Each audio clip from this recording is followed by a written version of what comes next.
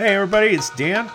Welcome back to the Bridge Church Podcast. Please, at the end of this episode, take a moment to subscribe to our YouTube channel and head over to bridgechurchutah.com and have access to all of the church information, and it's the easiest way to share content with a friend and keep up with everything going on around here at Bridge Church. Most importantly, I hope the following presentation inspires you to take your next step in your faith journey. Enjoy.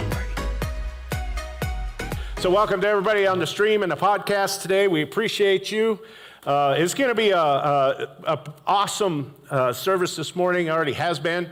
We're going to conclude our series on what on earth am I here for, which has been, I was telling my wife last night, the series is hard to preach because it's kind of talking about you, and there's not a lot of like base theology in it. It's about helping you just be a better person. And for some of us, that's hard. It's like, I need solid theology with 3 scriptures and, 2 people in agreement and all that stuff. But we're going to conclude it today, and we're going to talk about your career calling, but not your occupation, right? So if you wanted to watch the rest of these, they're on YouTube, they're on the podcast. The mid is now part of the podcast if you want to do that. We're just a little late with getting them up. But this morning, I want to pray. We all know what's happening in Europe right now. First time in 72 years. There's been fighting on European soil since World War II. I'm a part of an email of pastors in the area and pastors around the country, actually. And we've been asked to pray Psalm 27 over what's happening in Europe.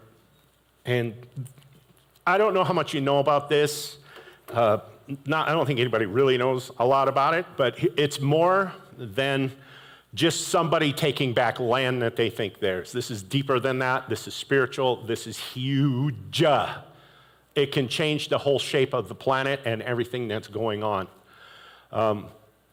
To quote the first Avengers, there's always men like that who think that they are owed something. But how many of you know our God is bigger? Our God can change things. If he can open a sea, he can change the way things are happening on this planet. Amen. So if you'll stand together with me, I'm going to pray. I believe they're going to put Psalm 27 on the screen. But churches are asked to unite and come together against what's happening in Europe. There's countless people dying for no reason. And like I said, it's a spiritual thing. It's a spiritual fight. If you don't pray for this country especially, because I'll just say this, and I have no political affiliation, I'm an independent, but if you do not start to begin to pray for what's going on in this country, if Russia and China get together, it's going to be worse than you can imagine, and it's going that way. There is no time, not to induce fear and bring all that, but the planet's going to change if we're not careful and Christians don't begin to pray. There's no time like the present, okay? So stick your hands out. Let's get ready to receive this morning. Father, in the name of Jesus, we lift up your name, Father, and we draw on the authority given to us as Christians, as blood-bought rights, Lord. And God, we pray for what's happening in Europe today, Lord.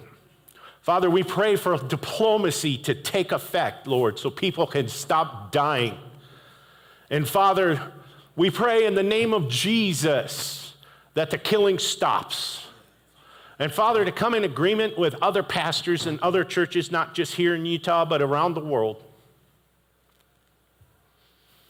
Father, we're going to pray Psalm 27 in agreement with our brothers and sisters, not only in this country, but in the Ukraine and even in Russia, Lord. There's Christians interceding for this altercation.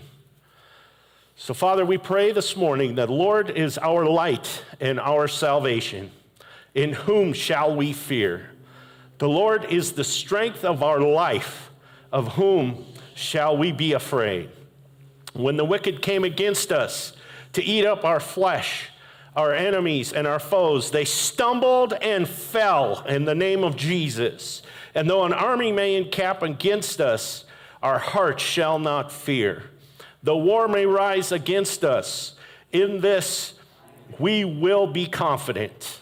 One thing we have desired of the Lord, that we will seek, that we may dwell in the house of the Lord all the days of our life, to behold the beauty of the Lord and to inquire in his temple. For in the time of trouble he shall hide us in his pavilion. In the secret place of his tabernacle he shall hide us. He shall set us high upon the rock. And now our head shall be lifted above our enemies all around us. Therefore, we will offer sacrifices of joy in his tabernacle. We will sing, yes, we will sing praises to the Lord. Hear, O Lord, when we cry with our voice. Have mercy upon us and answer us. When you said, seek my face, my heart said to you, your face, Lord, we will seek. Do not hide your face from us. Do not turn away your servant away in anger. You have been our help.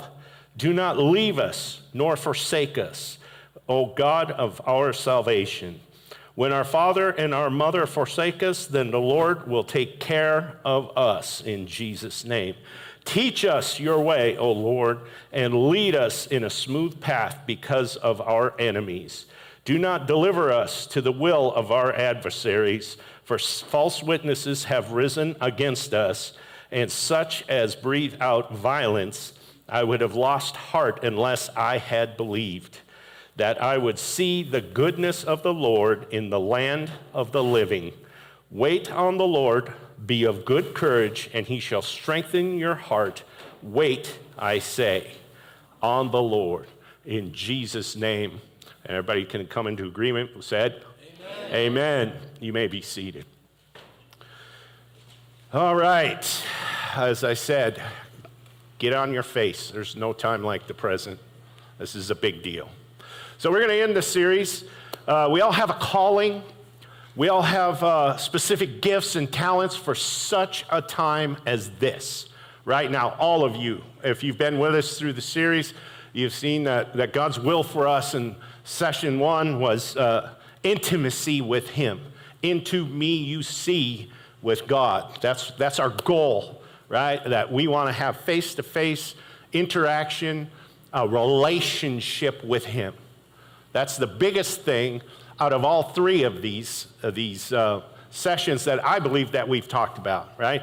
Week 2, we talked about your ministry calling. You may not be in ministry called to be a pastor or called to be a minister, but you have a ministry calling no matter where you go. We had talked about the gifts and how they are instilled in people from the time you were born until right now. Those gifts are sitting in you.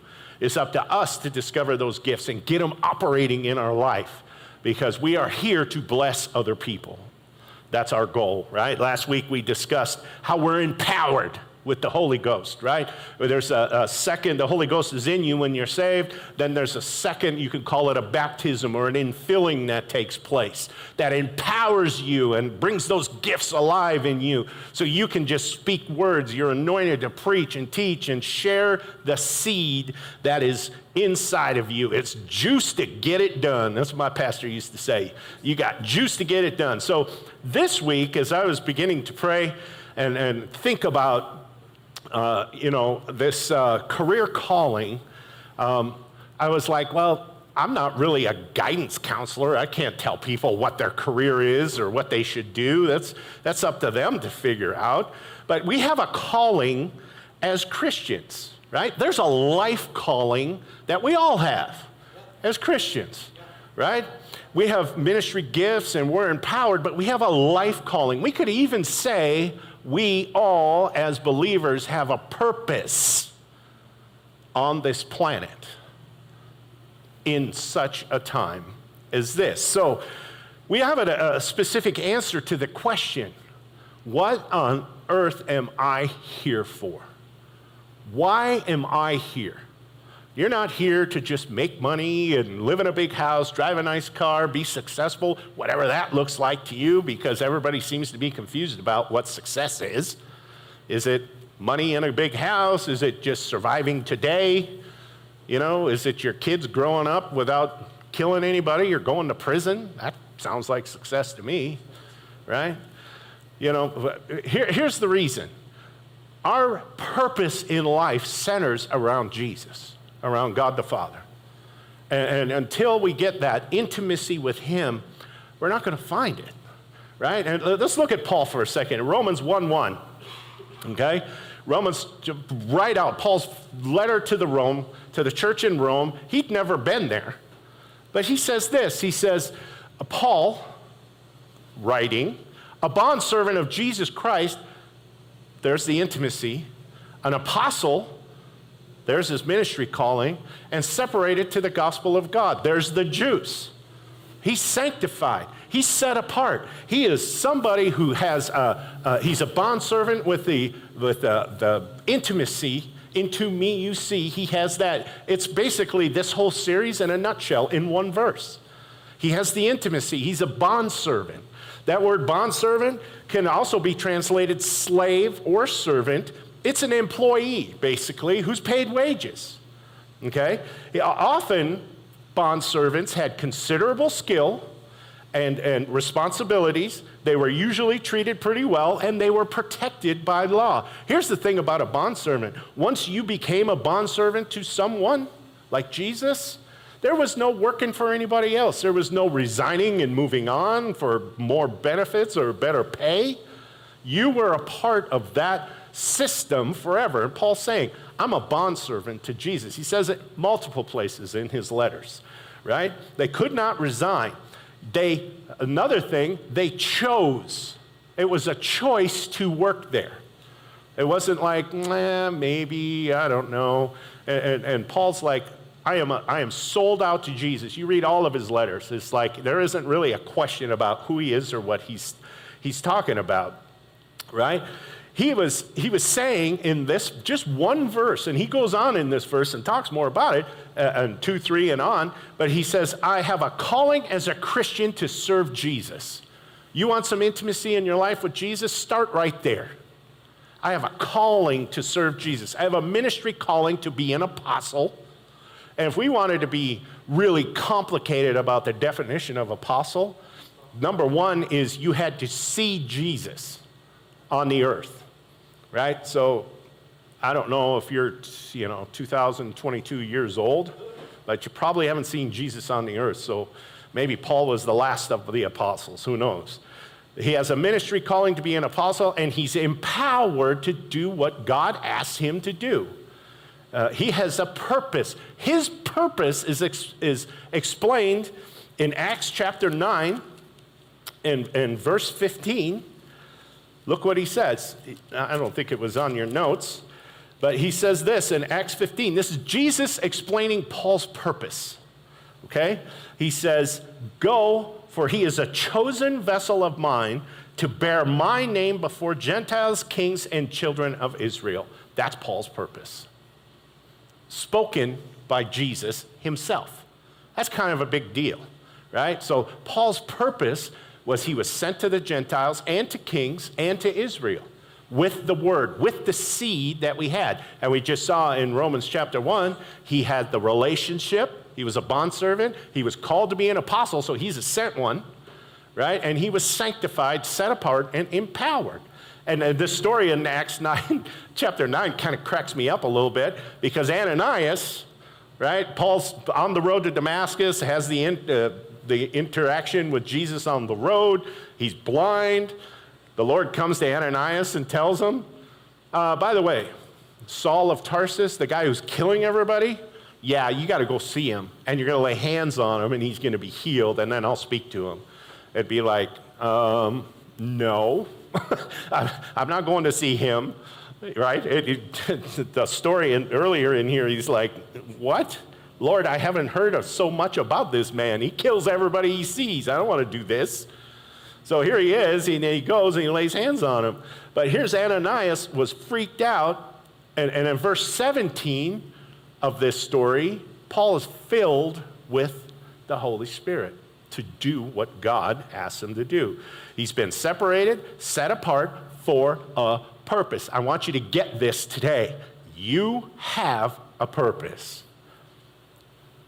One more time. You have a purpose on this earth to do what God has empowered you to do. What does that look like? Well, I'm glad you're here today because, of course, I have 3 points. 2 of the points are not your purpose, right? What brings joy to you and joy to others? Let's start there. Is that something that you can think about? What are you good at? Where's your gifts and talents? I've got a lot of emails and a lot of texts in the last 3 weeks going, how do I find out my gifts? How do I know what my gifts and talents are? I'm like, Growth Track. If you sit through Growth Track number 3, you have you're given a assessment, let's call it that points right to your gifts and your talents. What was your heart hungry for? Okay? So we're going to know our purpose that we are to fulfill on the earth. Something else, our purpose never changes, no matter what you're doing right now. Because we operate as people, when you get to my age, you can really see it, but that we operate in seasons, okay? Everybody operates in seasons, okay?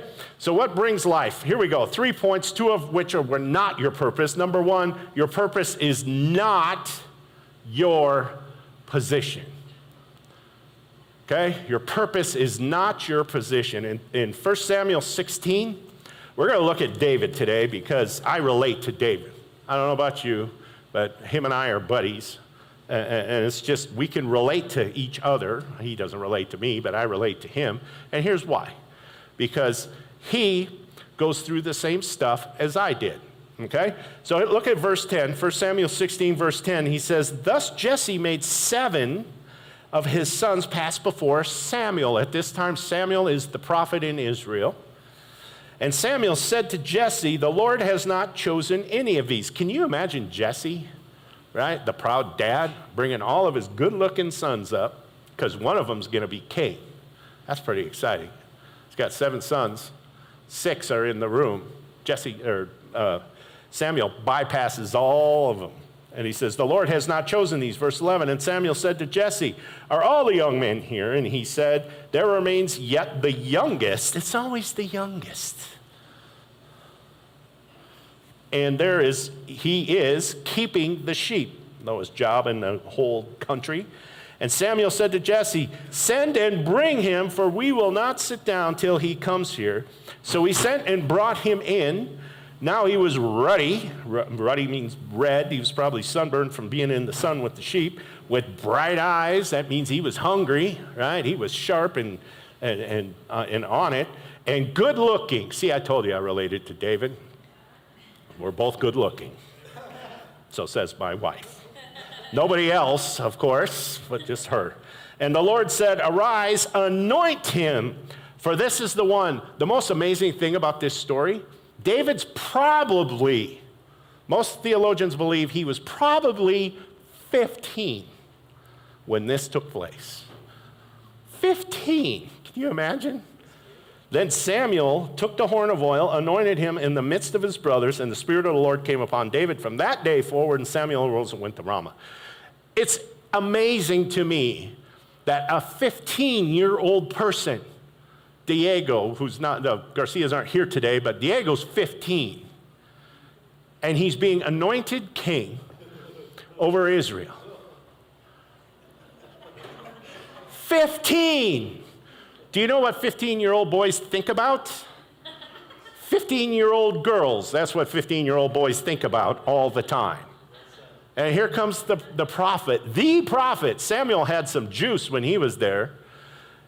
It would be cool if a prophet showed up and just anointed you and said, and came to you and he said, you're going to be king, and then dumped oil all over you. You're going to be rich. You're going to live in a castle. You're going to have all kinds of servants. It's going to be great. You're going to enjoy this. at 15. Do you think David took over as king at 15? Of course not. There was a season that he had to go through to be king. He had to learn some things to be king, right? He had to go through some seasons. You don't just show up and be the boss of everyone. You got to learn how to manage before that. You got to learn how to manage money, right? You got to learn how to be the king. What if Samuel said, after he had anointed him, if he was walking out the door and he was turned the other way and he said, oh yeah, by the way, everyone's going to try to kill you for the rest of your life. David would be like, excuse me, what? Samuel would turn around and go, yeah, you're going to be king. Yeah, I got that. You're going to be rich. Yeah, I got that. That last part. You're going to live in a castle? No, further past that. The part about the dying, can you review that with me? I want to go over the dying part because I don't want to be the dying person here. Yes, everyone is going to kill you for the rest of your life. Oh, great. I'm excited about being king. Let me go back to thinking about the girls, right? This is you know, what about that last part? Everybody is going to try to kill you. It's interesting, if you read the Bible, Joseph had a great dream, didn't he? Wasn't the dream great? Multicolored coat, and everybody's going to bow down to you, and you're going to be second in command in the most fierce, biggest country in the world, Egypt, and you're going to be the man, right? Nothing in the dream said you're going to get sold out by your family, beat up by your brothers, pitched in a hole, sold into slavery, go to prison for a long time that nobody's going to remember who you are. None of that stuff comes. Right? Nobody tells you that there's going to be a real suck part to life. It's like, I think a lot of people think that Jesus, I'm saved now, so I have extra juice and nothing bad's going to happen to me. Wrong. As a matter of fact, worse things probably happen when you're saved, right? We go through these seasons. We live in a fallen world. We know there is a war going on for your soul. The enemy does not want you to fulfill your purpose and bring more people to the kingdom. He does not like it, and he does not want it. Back to David for a minute. He had to do a lot of different jobs while he was training to be the king. Right? We always see that verse that says, you know, do not put somebody in leadership, put a novice into leadership. 15-year-olds can't be king. If you go through Kings and Chronicles, we'll see young people being kings and they get whacked right away. The kingdom fails because they are not experienced. They haven't done their thing. David was a shepherd. Shepherd was the worst job. It was the youngest got that job, obviously, because no one else would do it. It was the worst job in the kingdom, right? He was a musician for a while. One more thing you should probably remember about this is that you have to be under authority before you are the authority. I just did. You have to be under authority. You have to be the youngest. You have to do the worst job in the kingdom before you can be the king of the kingdom. Right? He was in the military, so he was under rule. There was other people above him.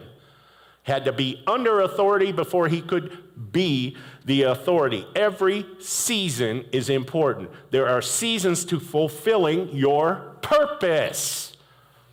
You have to learn and have to grow. Maybe in this season,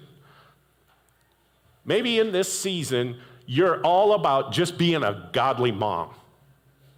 Right? And if you, at my age, looking back, there was a season where we were parents of young children, right? And it was a season to motherhood and fatherhood as parents. There's seasons, right? There's a season to raising small children. There's a season to raising teenagers. God help you, right? Just keep deodorant in every car. It's the best thing. Because I don't know why nobody showers when they're in their teenage years. It's just crazy to me, right? There's a season to seeing your children find their mate. And there's a season to marriage. Then there's a season to raising grandchildren and helping and watching and laughing hysterically. And I think realistically, that season is payback.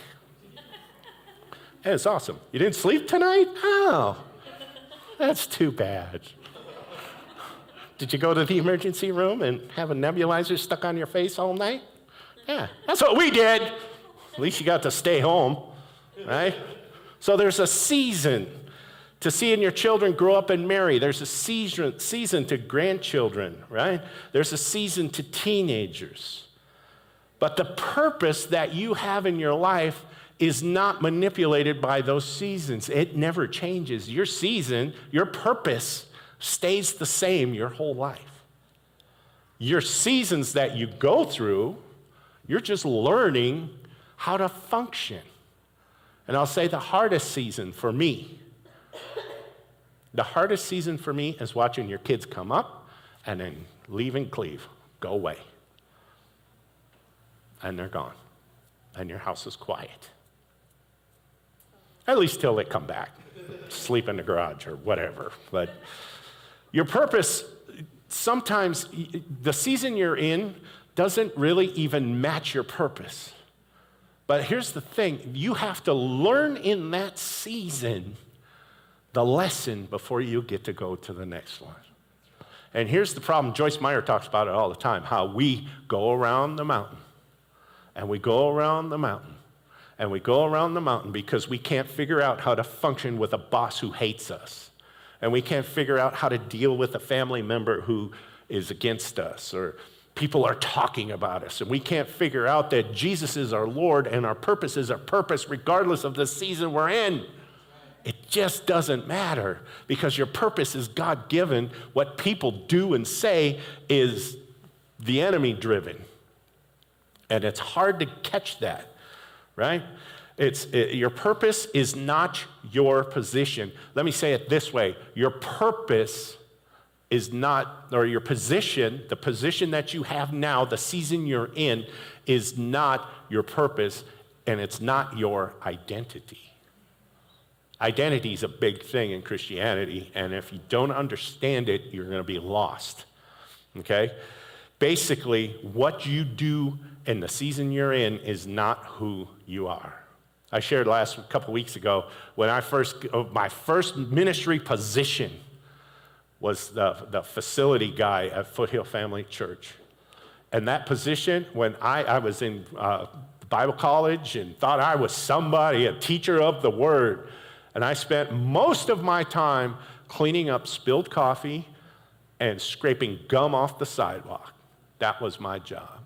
But I had to learn in that season, build character and understanding so that when I got to this season, I'm not saying I do everything right, hallelujah, but I'm saying I had to build character in that season to get to this season, right? After that, the next church we were on staff at, I went from that position in youth ministry to children's pastor. Never pastored children before, didn't want to, didn't like it, but I'll tell you what, it taught me how to handle children in a ministry setting. 50 kids from 1st to 6th grade in a room smaller than this one. That will test the sanity of your brain multiple times a week. You would walk out of that place and because we were youth pastors too, we would hire the youth as our ministry helpers, and it just made everything worse. But we had a good time, I think, right? I remember learning how to prepare a message and deliver a message to a rowdy crowd of children that all needed to be medicated, every one of them. I wish we could have gassed the place. Would have worked. Passed out would have worked easier. So I want to encourage you today. I had to learn that my identity was in Jesus. It wasn't the children's pastor. It wasn't the gum scraper. It wasn't the pressure washer parking lot guy. My identity was in Jesus. I had to serve Jesus in that job to the best of my ability to be able to get to the next job. And the next job sucked as bad as that one. But I had to learn the lesson in that job to get to that one. Because if I shared I'm not going to go over the story, but how I complained about how I had to do all this stuff at church. And my pastor said, that's your job, shut up and do it unto Jesus. Right? That was a hard lesson. But if I didn't learn that lesson, I would have never got to the next stop, and the next stop, and the next stop. I went from children's pastor to youth pastor, young adults pastor, to associate pastor at Victory Christian Center. Right? I had to ask God what he wanted me to learn, not why do I have to do, this is what we all do. Why am I having to do this, God? I don't want to do this, I want to do that. Why? Because there's a lesson you have to learn in there. And you're not going to get to the next season, like Joyce says, just go around that mountain. You can go around that mountain until Jesus comes back. But until you get the lesson, you're stuck there. Our purpose is not our position. Number 2, your purpose is not your provision. Right? You may think the paycheck, the cha-ching you get every week is your provision. Sorry, but Jesus, God is your provision. I don't just mean financial provision. The Lord provides everything. I love that song, Jireh, Jehovah Jireh, because it says, you are enough. God is enough in all things, all the time. He is our provision. He provides the right spouse, the right job in this season to learn something, right? The right house. Here's the thing about the Bible. You read the Bible, if you see patience and faith in the Word, they're never too far apart. Isn't that amazing? We need both to function on this planet. Faith and patience always run together. And you'll never see them too far apart, chapters maybe, but they're always together because it takes faith and patience to wait on the Lord to move. Because we want to get out there quick and go do it before we're ready. Here's an interesting thought. If you manipulate to get it, you're going to have to manipulate to keep it. If the Lord hasn't put it in you, if the Lord hasn't given you the vision, you're going to have to fund the thing. I am so glad we waited to plant this church, because if we would have did it, we would have had to fund it, we would have had to purpose it, we would have had to make it work.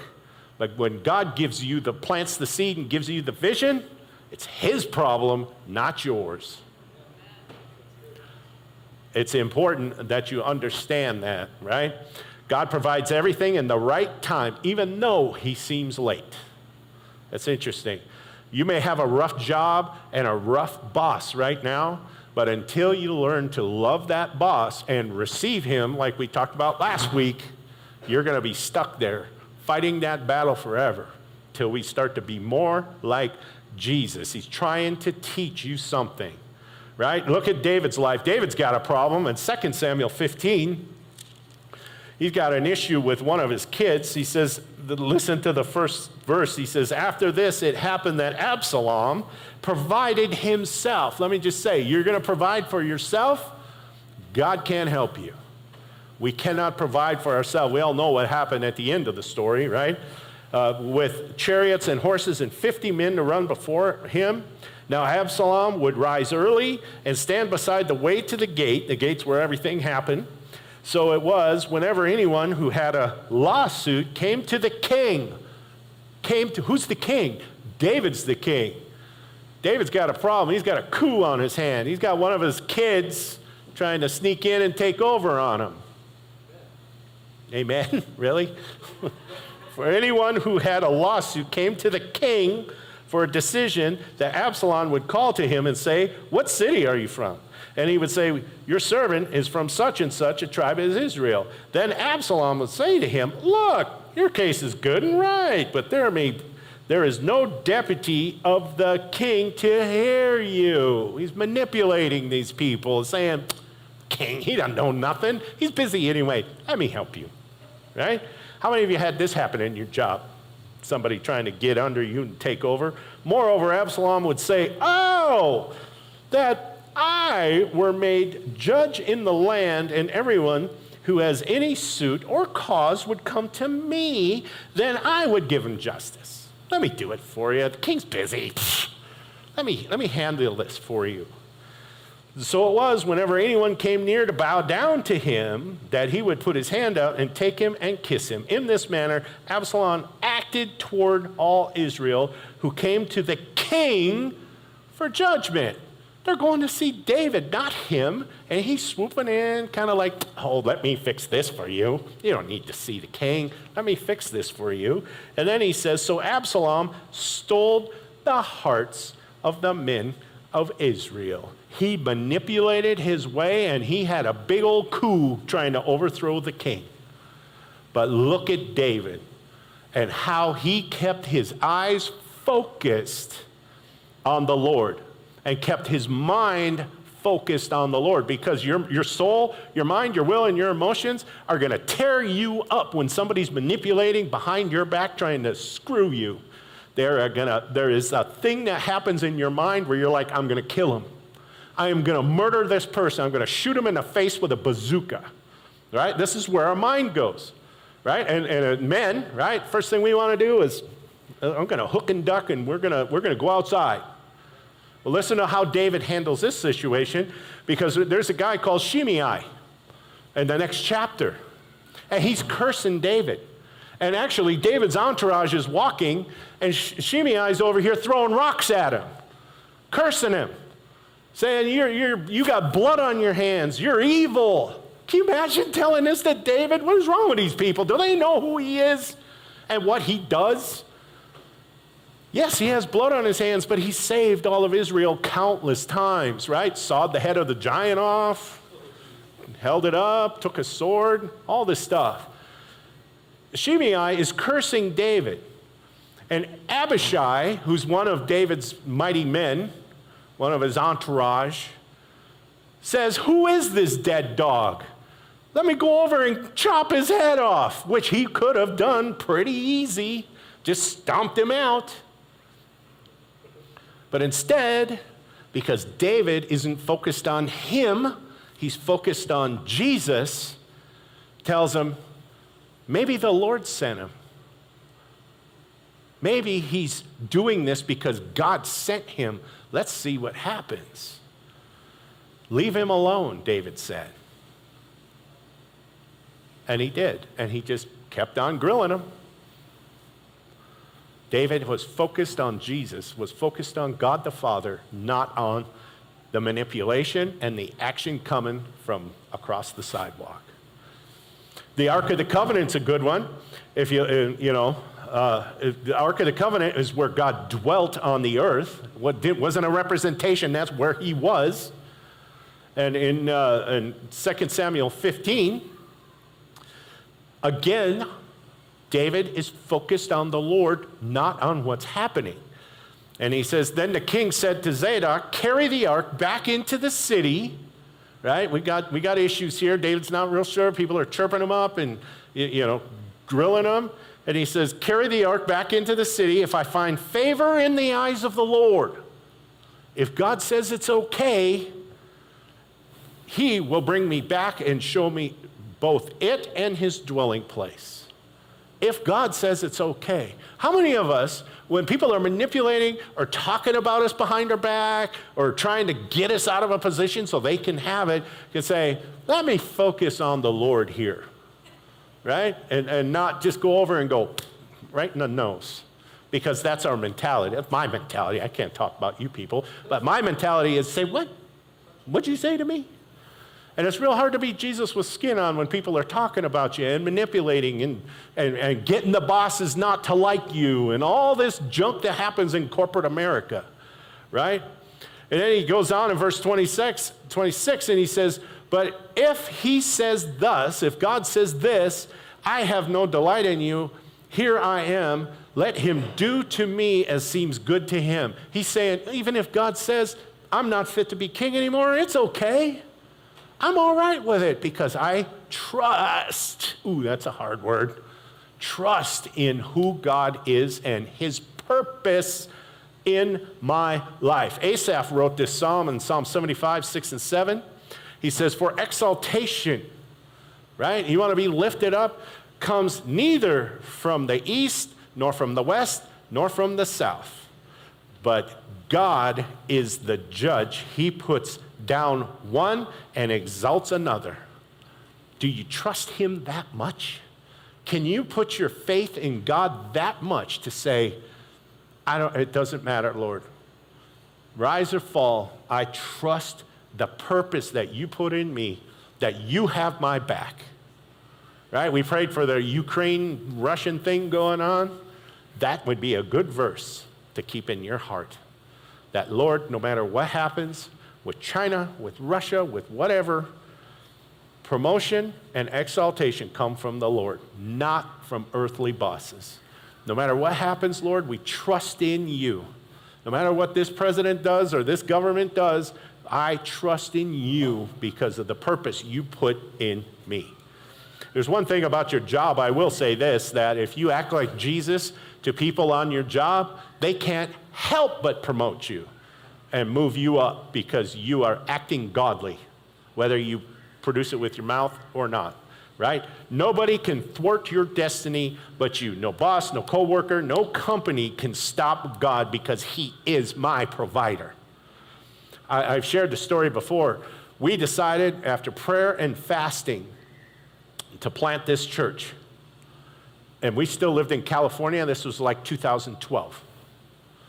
And we decided we're moving forward. Michelle and I came together, we prayed, we were fasting after 20 days or 28 days, and we decided to do it.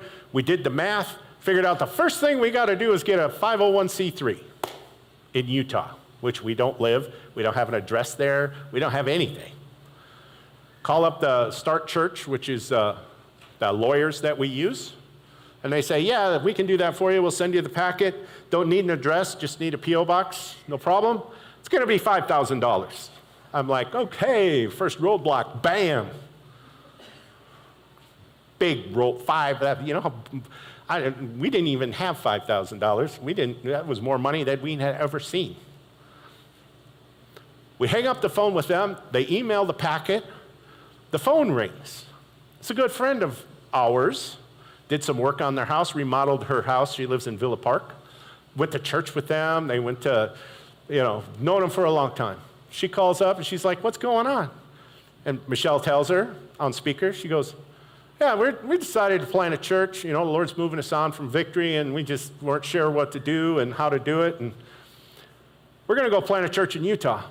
And she's like, oh my gosh, that's amazing. I want to help you. I'm going to send you via wire $5,000. God fulfilled that need within 5 minutes. My God is my provider. Number 3, your purpose, this is what your purpose is your pursuit. We have to get after this thing. You can never take a day off from serving Jesus. David did, and it cost him a lot. We're talking about David, right? In Acts 13:36 in the English Standard Version, it says this about pursuing God. He said, for David, after he had served the purpose of God in his generation. Think about that. What's the purpose in your generation, right? Fell asleep and was laid with his fathers. He fulfilled his purpose, but he did fail. David understood his purpose, and he pursued it and fulfilled it for him and his generation. If you stop pursuing God's purpose in your life, you'll start looking in other areas for purpose and approval from others, which is never a good thing, right? If we look at 2 Samuel chapter 11, verse 1, David says this is to happen in the spring of the year at the time when the kings go out to battle. What's David? He's a king. He should be going out to battle. Kind of a big deal. What are you doing? Maybe he lost a little purpose. Maybe he lost a little, heart for God in here. He said that David sent Joab and the servants with him and all of Israel, and they destroyed the people of Ammon and besieged Rabbah. But David remained in Jerusalem. What are you doing that for? Why are you staying behind when you're the king and you should be going to fight a battle? Look what happened in verse 2. Kind of not a good thing. He was on the rooftop, right? He was on the rooftop, walking around in a place he shouldn't have been. And he looks across and sees Bathsheba in a place he shouldn't have been. Not fulfilling his purpose, taking a side rail, not doing what he's supposed to be doing. He sees Bathsheba, sends for her. They have a little fling. I don't know why she was bathing on the roof anyway. It's probably her fault. I don't know. Sends for her, right? Uriah is her husband. He's a commander in his army. The whole thing starts this whole soap opera of deception and lies because he wasn't fulfilling his purpose on the earth. He took a day off. How many of us have taken a day off and gotten into trouble with God because we lost focus for a minute? Right? How many accidents have been created because of these things right here? Yeah. What's this do when you're driving? Oh, you just return this text to Joel and you crash because you've lost focus. You lose focus with God for 30 seconds, you're going to crash. Cost David his life, cost the life of the child, sackcloth and ashes, Psalm 51, the whole shebang. It was a big old ordeal. It was tough.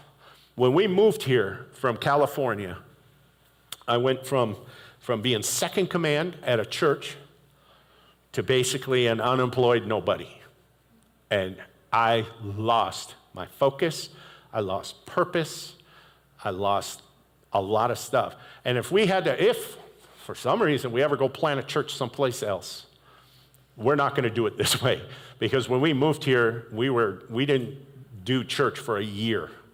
And I was meeting with pastors and I was doing that, but I wasn't serving God. I had taken some time off because we were serving on 2 different ministry staffs and we were traveling and ministering every stinking night. It was like, I need a day off. Well, I took some time off. I lost purpose. I lost focus. I lost a hunger for God. I lost the urge to study. I lost everything. I became a part-time employee and just collapsed in on myself. Dealt with a lot of stuff because I decided I needed some time off. And it cost me a lot. And by the time we got around to doing team meetings 6 months after we had been here, I was lost. I didn't know how to read the Bible. I didn't know how to teach or preach or build a team or anything. I had lost it all because I took some time off. We had a checklist of goals that we met all the goals. We did everything we were supposed to raise 30 grand and we did that and we moved here, we sold all our stuff, we got a place to live, we got a job, we checked all the boxes.